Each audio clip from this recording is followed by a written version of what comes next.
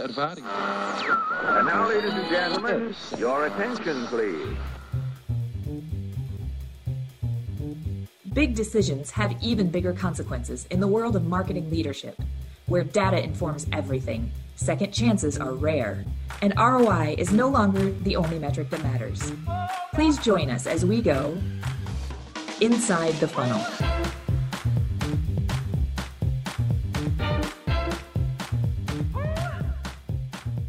Welcome to Inside the Funnel.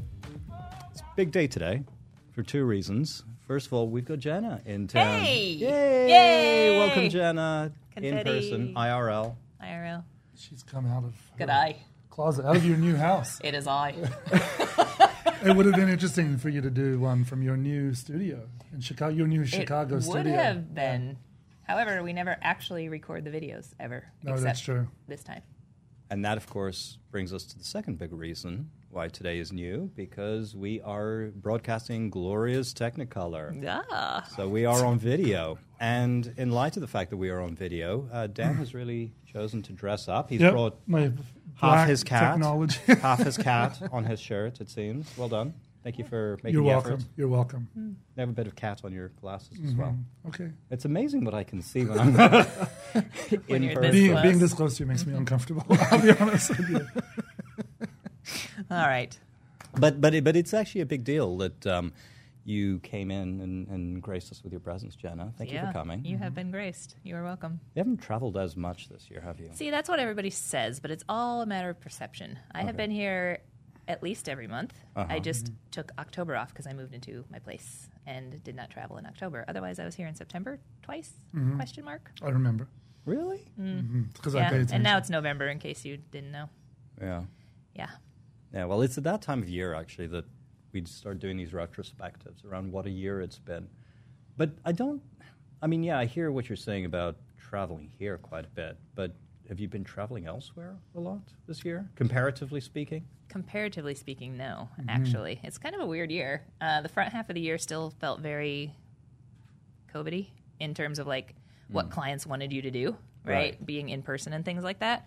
As you know, we went to Spain and we ate jamón. Jamón. And Rioja. But other than that, no, not really. I did, however, just book a trip for February to New Mexico, and I'm going to do Albuquerque. Just kidding, it's called Albuquerque. What did Bugs Bunny call it? I don't know. You take a right at Albuquerque. Anyway, I don't know. Somebody look that up. And Santa Fe, and I'm going to go to Taos and see the pueblos, which will be Beautiful. super cool. What about you, Dan? Are you going anywhere? No, just here. No. Too much work to do, Nasser. You wouldn't know about that, though. No, actually, that's why I've missed. We haven't done a lot of these podcasts, and I do miss them because the truth is, and you may not have worked this out yet, but I'm a little bit of a charlatan. I depend entirely on you guys to say smart things, which I then repackage in my head and I regurgitate, but I do it, with a slightly better looking veneer. Handsomely. You do it handsomely. Handsomely, which This was then a bad helps idea. it land. Is it too late to go back and not do the video? It might be too late. It is too late. The ship has sailed. Okay, Yep. keep going, Nasser. Regale us. So let's look back, because I think we're at this really good time of year to kind of look back and look forward, and kind of say to ourselves, what have we been excited about? What have we been frustrated about? And what are we super excited about looking forward? And in particular, what are the things that we think we've never been able to do before that we think we're going to be able to do now, or we hope to be able to do now? I'll go last because what I'll do is... Charlatanism. That's it. I've got to requires that you do. cannibalize Yes. your ideas Yeah. and make them just a little bit better. Yes. Pass them off as your own. That's yeah, it. Good. Yeah, good, That's it. good. So if we think about the first half of the year, you're right, Jenna. It was kind of weird. It was kind of COVID-y because it felt like a holding pattern. Like people were really... I feel like people were very scared to try new things. For sure. And I think that has bled through. This is November, and I think maybe people are kind of getting out of that just now. Right. Because we were out of COVID, everybody agreed. But then were we in a recession? No, we were just in an inflation or whatever. Are we? Aren't we? You know, and so I think people just stuck to the tried and true. We had so much turmoil and shakeup in the previous 3-ish years that people are like, okay, finally it's calmed down to a place I recognize. I'm not going to touch anything, basically. And I think people just kind of stuck with that. My hope for next year is that changes and it goes back to more of what we actually used to do. Yeah, it's been very striking for me how in the first part of the year there were a lot of instances, and by a lot I mean you can count them, like more than a handful, right? Where brands, organizations said, okay, we want to change agency, we need new thinking, we need new ideas, and they put you through an exhausting RFP process, and at the end, you know, it's like, well, yeah, only joking. We're just gonna, JK. Yeah, we're going to just keep doing the thing that we're doing for now, and we'll get back to you towards the end of the year. Yep. And like, why do you think that is? There's a huge chance to upset the apple cart. Right. And so there's a million cliches you can use, the devil you know, blah, blah, blah, all that sort of stuff. Grass isn't always greener, et cetera, et cetera. Right. But it is true, especially when you're playing with media dollars from that perspective. You can break things badly if the new agency screws anything up or if the transition isn't smooth. Or in some cases, clients still, it is 2024 almost, clients, many of them still don't own their own platform accounts, which would mean that if you switch agencies, then it has to be rebuilt from the ground up. And that is terrifying, right? Because you lose all your history, you lose all of that sort of stuff. Moreover, though, I think it's that stability thing that I mentioned. It had finally kind of leveled out to where you actually knew what was going to happen next. And so that could have been considered a win for a lot of brands that were up and down and all over the place in the previous years. And maybe that was good enough for the time being. So that idea of stability is interesting because one of the analogies that we were using early on in the year is that everything felt like you were on a beach and you're building these sandcastles on this beach. So there's an inherent lack of stability, right, in that. You're like, I've just come out of this huge environmental disruption. I'm not really sure what the outlook looks like. I don't know what my audiences are doing. I don't know what my competitors are doing. There's all of this change, and I'm just trying to not screw it up. That's it. And then all of a sudden you get an enormous tidal wave on the horizon, and you can see it coming, right? Yep. And that's the AI revolution that we're seeing now. Yeah, and I think, you know, hand in hand with the stuff that's creating a little bit of this start and stop is look back at the topics that we've discussed together over the last 12 months and how often we've had to kind of revisit them, like the privacy movement, on again, off again, indifference. I don't know what's going on. We don't know what's going on any more than the people listening do because, you know, we're connected to the industry maybe a little closer for our context. Should hope so. But we're still, Where's your value proposition, Jenna? we're still subjected, I think, to the lack of real concrete decisions that have been made in that space. And I think when we look at the people we're talking to with our clients and prospects, they are a little paralyzed by the fear of uncertainty connected to that as well. You know, and again, we're probably going to talk about AI a lot today as that has evolved, and that will be our third or fourth main topic talking about just that subject alone, because even in the last 7 days, we've seen significant change, which we'll touch on, I'm sure. But people aren't sure what that means. You've got IT people, marketing communications people, operations people, all working together, having their own versions of our own internal conversations. And I think that's adding layers of friction and complexity to what used to be a little simpler. I think that's why the efforts we're making to try to clearly define what is the role that we can play in that space around privacy and data and media and AI to help augment the programs that we're running. I think that's where we're finding clarity in that, and I feel really good about the way that we're starting to reposition and repackage some of that stuff to help cut through some of those obstacles. So let's talk a little bit about that. And let's start perhaps with earlier on in the year. Of course, when OpenAI came out and said, you know, here's what we have, welcome to ChatGPT, and everybody went bananas, and, you know, our good friends at Google were like, yikes, but we've always been doing this. Yikes, but also hello. Yeah. And, of course, every third word out of their mouths subsequent to that event has been AI. But I feel like we're in a holding pattern as far as that's concerned because they've announced a lot of AI-driven innovation. Have we seen them yet? Yeah, on the SERP itself, yes, with the inclusion of Bard or OpenAI on Bing. Still a lab product, though. It is still a lab product. It's still an experiment. But the promise of Google Marketing Live was all around their paid ad products and how AI was going to be infused throughout, and it was going to be this simple interface, and you're just going to talk to the AI and tell it about your business. Haven't seen any of that rolled out yet. Now, they did give a time frame through 2024 to roll all of that out, but I don't understand what the delay is, honestly, because everything comes out in alpha first and then in beta, and we are always invited to betas, and we haven't heard a single solitary peep about any of it, which is really interesting.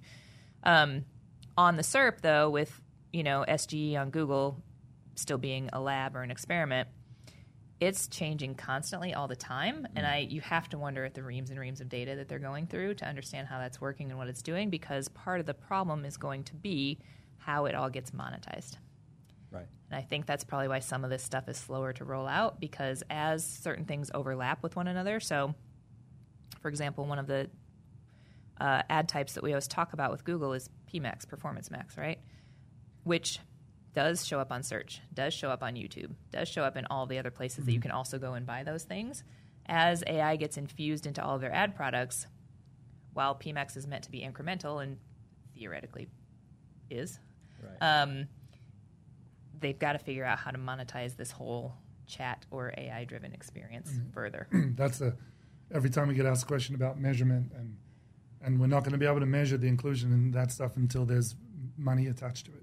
Right. That's historically we've seen any major innovation, the measurement opportunities come when they start to commercialize it. Right. And when it's all organic or we're just including it through our innate wisdom, our ability to get real material understanding of that has been pushed down and down.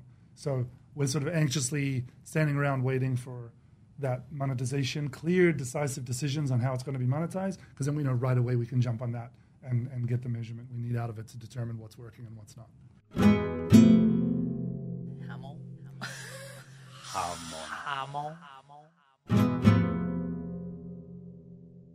So if you look forward and you say these things do actually roll out, and we're using They will. It's not just Google, obviously. No, of course. but Across the board. Right. across the board. But let's talk about specifically Google. What do you think? What impact do you think that will have on practitioners and their roles? I pause for effect. No, I pause because this conversation goes in two different directions when I have it. The first one is, I won't need a practitioner at all because the AI will do it for me, says brand person X. Sort of true. But what this is actually doing is it's leveling the playing field for quite literally anybody that wants to spend $1 with Google, right? So an example I think I've used before, maybe even on this podcast, so sorry to our frequent listener. All one of you. Yes. Uncle John's tractor store, right? Yeah, that's what it is. Yeah, it's not Bob, Uncle it's John's John. tractor store. Uncle John can go advertise his tractors because he can just talk to the AI and tell it about his business, and it'll spin up all the ads, which has taken practitioners to date years and years and years to hone that craft and to understand how the platforms work and things like that. That's one argument that you hear. Right. Alongside that, similarly, is, oh no, this is awful because everyone will have access to the same thing, and so all the output will be the same. How will you differentiate yourself? And that is absolutely not the right thing to think, because right now, today, the platform is the same for everybody. Right? The difference is who's putting the information in. And so we may need fewer practitioners, maybe, we'll see, but those practitioners will need to think about things differently. It's not anymore, I understand that the platform works this way, and if I pull and push these levers, this is exactly the output I should expect. That is getting much, much looser. And so what we'll have to do is really understand, when you're interacting with an AI interface, what should I expect the outcome to be, and how can I make that the best output, right? Think about, like, historically, and we've said this, like, back when it was AdWords, before Google Ads, I said, AdWords certified. My dog could get AdWords certified, right? Because I don't even have a dog. But it's because it was always, certification was about, you want to perform this function, where do you go in the interface to click this button, right? It didn't teach you to be a marketer. It's gotten harder than that. Right, but back in the day. But it is still very much about the originally, platform. I remember Yes. when I went through it, Very much 10 years yes. ago, it was, where in the platform, if you want to perform this function, where do you go to do it? Yeah. And it was more about, I've certified that I understand the interface I and know how how to to push push the the right buttons. button and pull the right lever. That's the point I'm making. Well, if you fast forward to tomorrow, when this stuff hits the market, where the pushing of every button and it is just going to just happen innately as a function of the of what it is you're trying to achieve, this whole idea about becoming certified in platforms like this is super interesting to me. Like, what is that going to mean? If you're certified in Google Ads in the futures, what does that look like?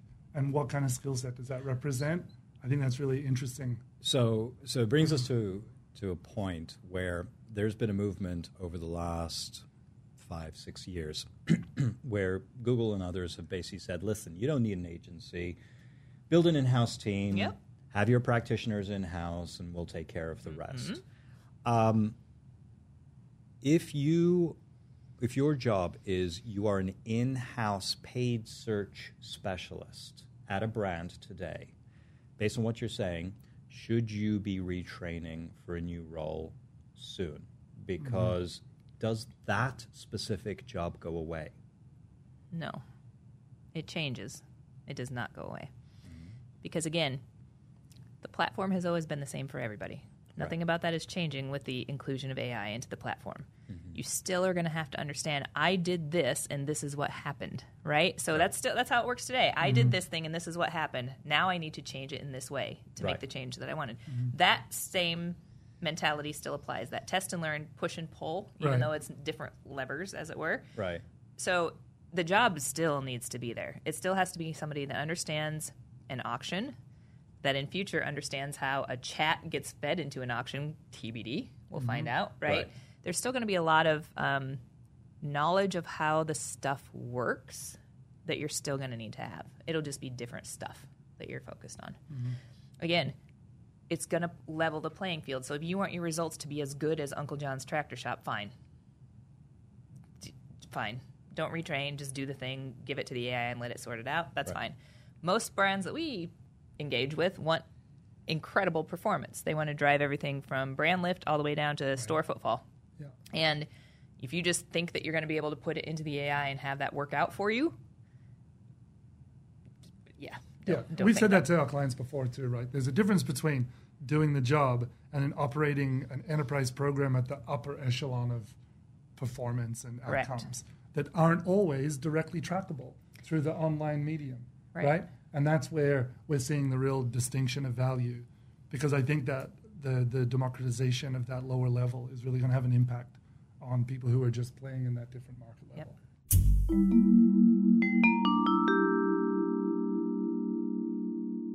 So if we think about a few of the big trends, we talk about things like AI, which what you're describing, Jenna, is perhaps more and more of a black box in terms of put money in here and outcomes will happen over here. Insert coin here. And then you've got this movement around privacy, data deprecation, which we've talked about a lot. There is a desire for marketers to act like marketers, not just performance marketers, but brand marketers, and the connection between the brand marketing and performance marketing and so on. So in an environment of increasing black boxes and these walled gardens kind of being created, because it's now harder to extract data from one and connect it with another, and that data is becoming more scarce, what do you do? You hire somebody like Dan Temby. Well, I was trying to say your name in Australian, and it didn't work at all. I was trying to think, okay, I said, g'day. Try it again. No, thank you. I won't. You've got to preface it. It is I. Then it would have worked if I had Dan said, Temby. g'day. It is I. Dan Temby. So Anyway, Dan Temby, yes. what do you do? Well, I think this is where like the synthesis of new connections needs to be created. And we had this great conversation last week. Remember, we went down a rabbit hole together. We disagreed on something, and we wound up. No, it was a whole narrative. It was arc. a whole narrative. Friends become enemies become friends. Yeah. It's wonderful. Yeah, Nasser plays the antagonist always in that story. But it's really about, there are ways. What we're doing is not an exact science, and the more we see converging media budgets that are non-digital, out-of-home, linear, other media budgets getting consolidated in support of one singular purpose with these brands, there's an baked-in understanding that the data signals are not going to connect exactly, right? The way they do in digital. It used to be bottom up. I've got a cookie ID. I'm going to roll that up, and I'm going to tell you everything you need to know and have a system of record, to our early conversation, a system of record of a particular user, and I'm going to be able to intervene with that person at any moment, no matter what. And that's just not the case anymore. Right. But it's come at the same time, as we've said in our previous recordings, of this convergence of budgets. So this reversion back to more traditional statistical methodologies to build synthetic associations between data or correlative associations, then prove them out in testing. We're really feeling that as being a push. And now, as well as I do, every conversation we have about mixed modeling and contribution assessments, it's just a default thing. It used to be every now and again we would talk about it, and it's just happening all the time. Then we look at, well, how can we take that even farther now with generative AI to help us convert previously qualitative information to help build a quantitative set of attributes in a synthetic data set that can tell a fuller story. And I see that as being the real future. And that's certainly where our bets are internally. Right. So that's because that's something that you absolutely categorically couldn't do before, right? So you have a vision. You have a vision around applying a performance mindset to all of your activities, to all media, to all content, to all activities. But it's actually incredibly difficult, if not impossible, to do some of this sort of stuff, which is highly qualitative, which is highly emotive, which is disconnected somehow from, or not as directly connected to a hard number. Absolutely. And so what's changed that you believe and could allow you to do that? Yeah, again, I think we've probably covered this a bit, and it might be a little remedial to some of the previous conversations we've had, but this idea of exploiting the fact that language models are inherently numeric to begin with. Everything they do and output is a function of a numeric representation. So when you're asking it to turn qualitative signals into quantitative, measurable, reliable rubrics that we can connect with other parts of our data set, it does a surprisingly good job at it. And the better you get at it, the better results you get. The more examples you've got that you build, you feed them back in as part of your knowledge set that is going to make the next version even better. So it's this iterative progression towards these really reliable, trustworthy sets of data that can help bind research and strategy with media planning, with ultimate outcomes and objectives in a really exciting way. So we're excited to see, again, what OpenAI announced last week. Everyone's heard us talk about, what we're building in Guardrail and how exciting that is and was, and how certainly what they've come out with is sort of moved us in the same direction together. So now we're looking at that saying, oh, that's great. A lot of the stuff we had that we were trying to work on our roadmap, we don't have to worry about pursuing anymore because it's being offered to us. And now we're saying, how can we take that and leverage some of the new functionality that we have at our disposal to build custom access to proprietary data like the stuff I'm talking about, to specific bespoke actions that are going to assist our clients in doing what they need to do. And it's a super exciting time to be in it. So let's explore a little bit more what they did announce. Because we went for, we had that big announcement back in November of last year, right? Where ChatGPT. A year. It's been a year. It's been a year. Since it came out, and kind of the world pivoted on its ear a little bit, or at least the marketing world did. It'd be hard to pivot on your ear. Well, it would be. But I didn't say anything.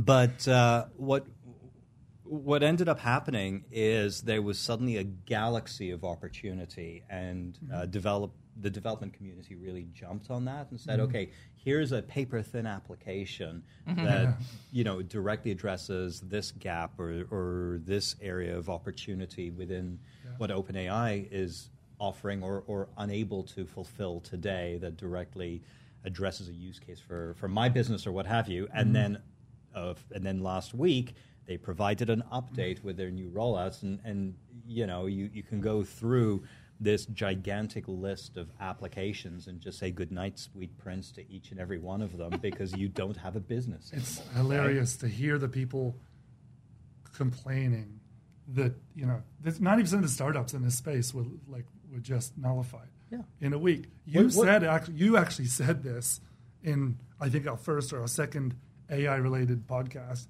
is that most of the most AI products that you're seeing surface are just, and I think you said wafer thin layers of functionality on top of the same models. And guess what? It was just, a lot of them were just exploited because like there's a classic example, like, chat with a PDF, and the people that built, I think, Chat PDF or one of those things were like all up in arms that OpenAI took their idea and took like, the really? thing Is that their they idea? invented Or first. More importantly, why didn't you already think and know that, of course, they were going to offer that kind of capability for you to augment?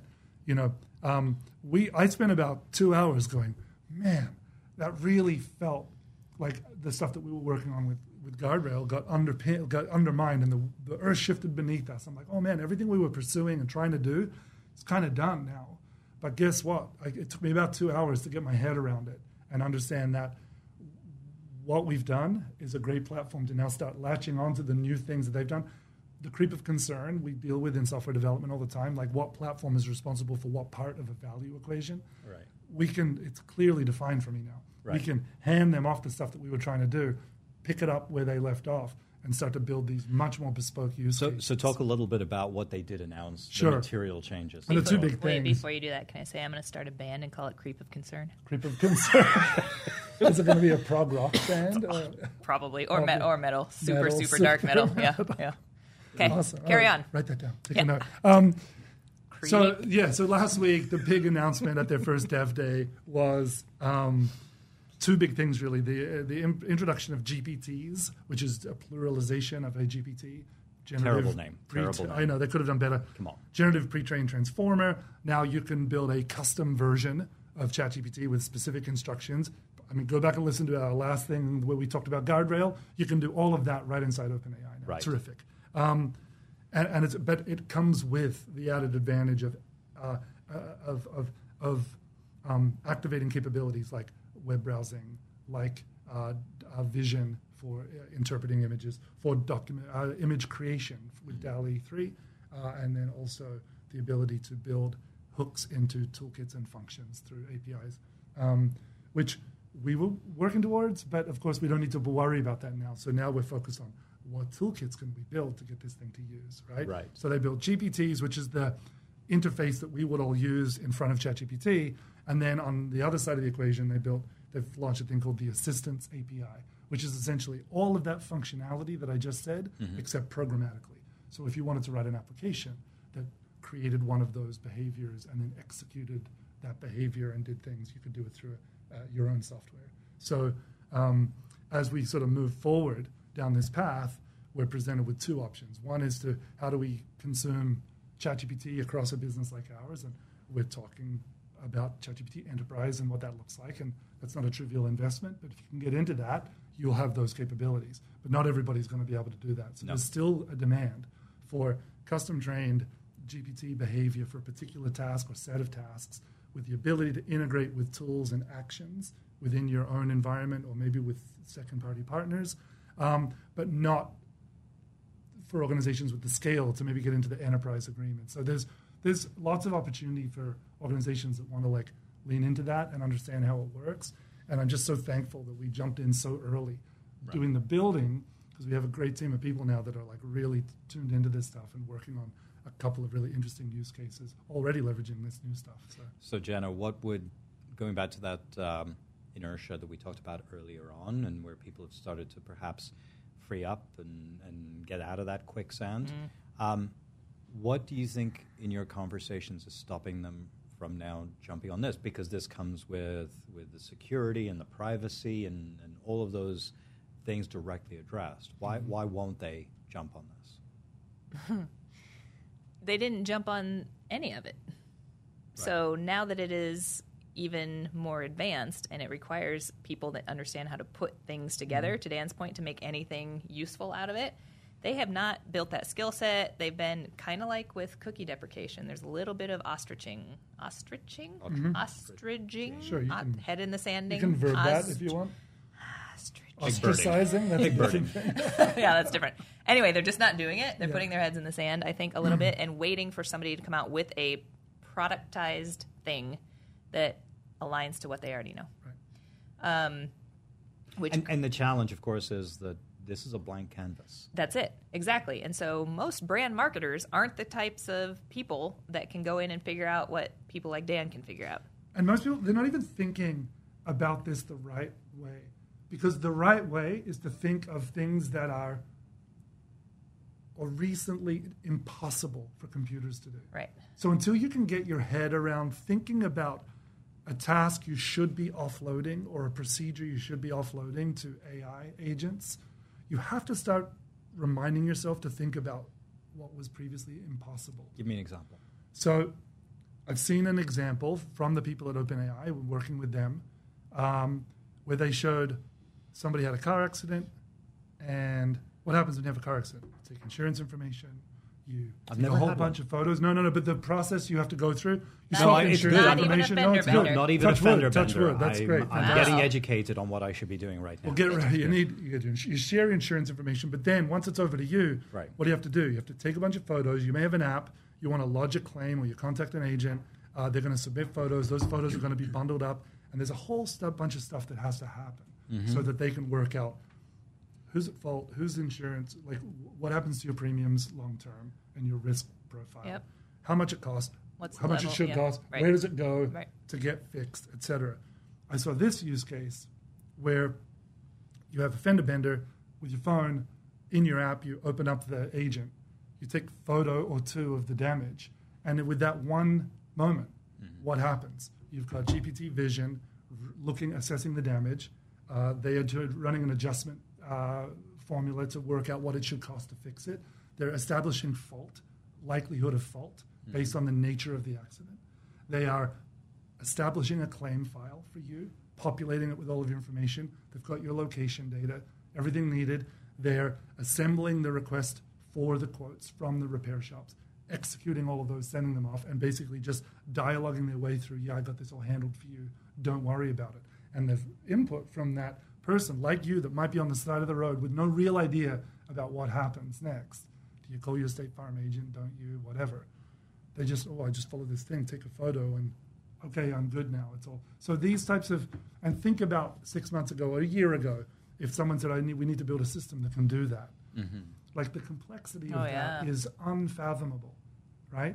But now you've got this ability to not only, sure, we've got this system with APIs that create a claim, APIs that create a quote and send it off to some brokerage that will go out to repair shops. No problem.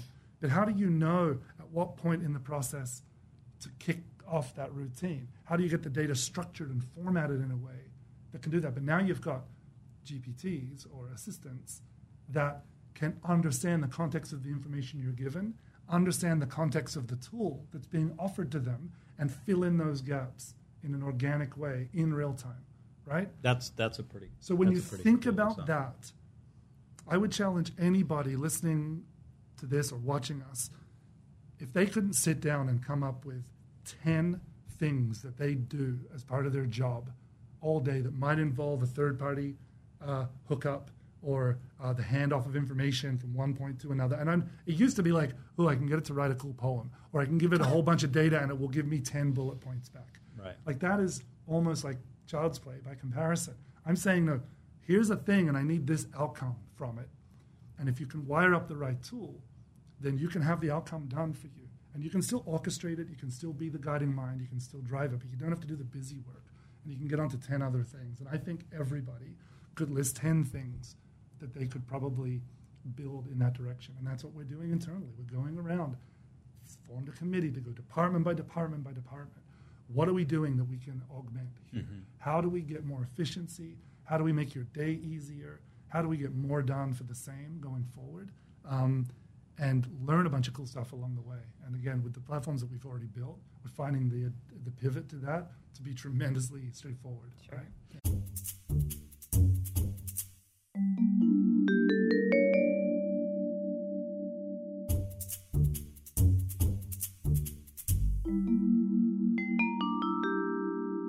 So in the spirit of charlatanism, the other day I was having a similar conversation, which I kind of lifted from you, with somebody who works in digital at a storied department store brand, and that's an interesting category because obviously they're under pressure, direct consumer through the different brands and products that they sell, and I went down the whole path of.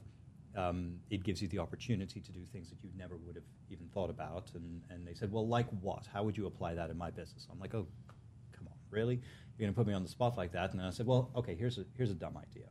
I'm colorblind, right? 30% of all men are colorblind in one form or another. Based on the evidence I have in front of me, you should get yourself tested, by the way, Dan. And I had to, on the tip of my tongue, highly inappropriate response. So I'll give you that one for now, and let's move forward. You idiot. But this idea that color blindness, or at least partial color blindness, is so pervasive in men. Try to find any resource to help you determine how to combine. This shirt is green. This pants match this shirt. Yeah. How to combine and match because of the incredible range of brands and inventory and colors and all of that sort of stuff that a department store uniquely has as opposed to a brand, right? A direct-to-consumer brand. But, there's a thing or an idea that would immediately add utility and value in a way that your competitors don't do, and help solve a problem that it's kind of like almost a joke problem. It's like, oh yeah, I'm colorblind, I don't know how to dress, ha ha ha. But that's a real thing. The struggle is real. I watched a guy on YouTube last week. It was a YouTube short about colorblind, and they gave some colorblind kid a bag of Skittles, and they timed him and they're like sort these out. Wow, thing awful. It must be awful to be you. My disability is not your joke, Dan. I mean, what the hell? Yeah, I'm enjoying it. I'm enjoying it. Anyway. Yeah, your empathy is really. I'm going to buy you those colorblind glasses, and we'll all cry together, and we'll put it on. We'll put it on TikTok because it'll be beautiful. I'm not the Tin Man. Well, I think you would probably have your mind blown if you could see a full spectrum of rainbow. Yeah, full colors are lost on me. See? Yeah, I don't care. Vermont. Who cares? It might as well be Arizona as far as I'm concerned. Vermont. Beat it, losers. So, Jenna, I think, we're kind of circling around a lot of this. The drain. AI we're circling around the drain. It's that time of year. It's hot in here, too. It is very warm in here. But let me ask you, as you look forward to next year, like, what are you most excited about? I am really excited to see what this actually does to the caliber of talent and what the expectations are of agencies. Because you mentioned it yourself, we're getting into a lot of these brands think they can take it all in-house. And I think that this will make that conversation worse for an agency, better for a brand. It's all AI, I'll just take it in-house. But I think it's going to be really amazing to watch the cream of the crop rise even creamier to the topper. Even toppier. More to the top. Frothy. Frothy. What was the sign? Frothy coffee was the word for cappuccino in like Danish. Welsh. Yeah. It's a noble language. Don't it is a noble language. Wow, where was I? Right. So watching how awesome we can make things with the addition of AI, right? Right now, it's the smartest, best people who have done this the longest that win in this game. It's going to be really fun to see like those young upstart kids these days, right, who have a better grasp on what's happening today than us old people. They might surpass everybody and do really cool stuff. And I think that'll just be fun to watch from the sidelines, assuming I don't get fired. Because I am not, you're old. I am not a frothy coffee. You roll your R in Welsh, by the way, so it's more I don't know coffee. how to do that right. Yes. I think we need to wrap this up. That's what I think. Carry on. There's no way that's getting edited out. to be clear. I'm going to look right down the barrel. That one stays in. I should not have tried to roll my R on camera. All right, everybody go ahead. I think to build on that, I'm super excited for when we can get past this and move forward. Let's take a little break. Nope, just go ahead. Everything's fine here.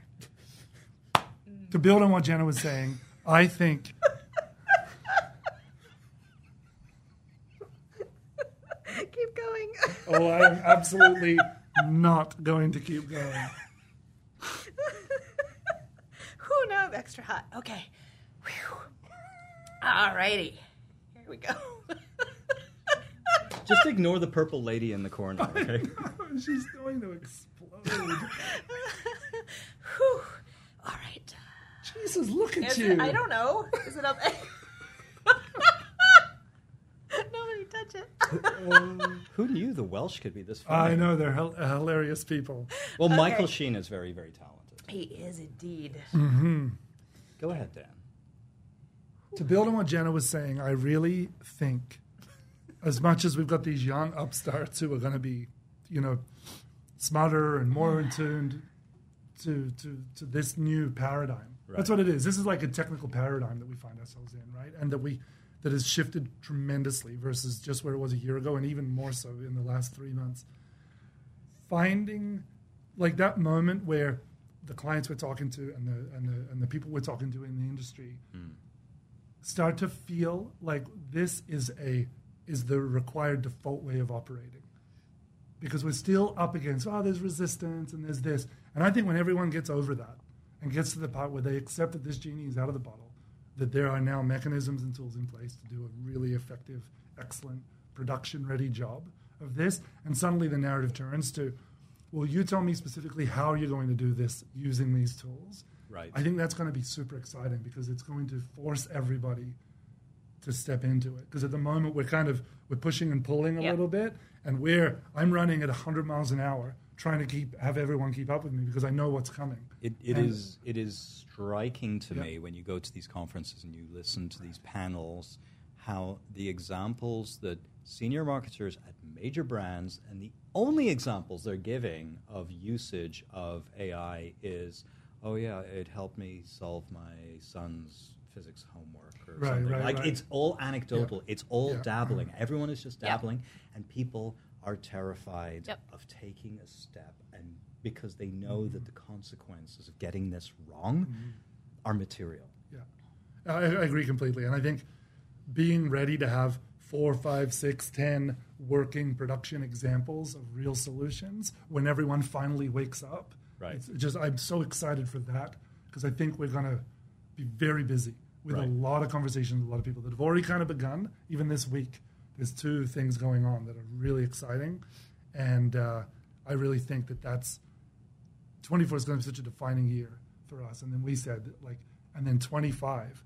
Think about that a year from today, whether we're sitting in this room or whatever room we're doing this in 1 year. Right. To try to project what that conversation is going to be like. Doing it in space. Jetpacks. But just think about that for a second. When you look at the year we've had, where are we going to be in another year? I think that's fascinating and super exciting. Right. So, cool. Let's do it. So I'm excited about, back to this idea of charlatanism, but, relieving myself of the technical requirements to do a lot of these things and truly having people who are creative and strategic and capable of thinking of bigger things have their vision realized. Yes, exactly. Doing those kinds of things, I think, are going to be extremely exciting, and it's the kind of thing that you're going to start seeing showing up in a material way. Probably when? When do you think you're going to start seeing this?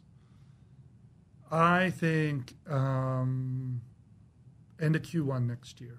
Oh, wow. You're I was going gonna to say this time next year.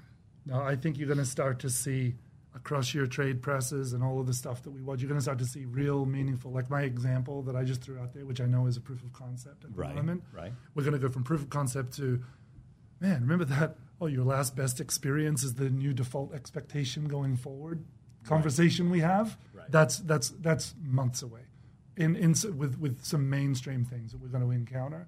where you're going to be like, man, why I can never go back. I can only have this done this way from now on. So for that, for people to start realizing the impact in 4 months, we're talking about. Yeah. In 4 months' time, what do they need to be doing right now? They need to, all in on understanding, like I said before, writing down these material use cases in your business. What have you got on your website right now that is a 10-step complex funnel that could be a 3-point conversation? And I don't care if you can't get your head around how that can work. Write it down and start experimenting with what's required to just have this magic in the middle, connect all of those dots, right? Write it down. Look for clunky extra steps in everything that you're doing and say that shouldn't be like that. That can be improved. Not by improving the form or improving the workflow or improving the call to action, but improving the entire modality of that data collection and exchange in a way that was impossible for you to think about only a couple of months ago. And I think that's what they need to do. And you very quickly learn that with the right people at your side and the right tools and capabilities, turning that into a working prototype and ultimately something you can put into production is not as far away as you're going to think it is. How about you, Jenna? Well, I started thinking about stealing Dan's frustrates, and so I got off track mentally. Do it. I'm all positive, all rainbows right now, so you go for it. Oh, it's so insufferable. I have a frustrate. It's weird.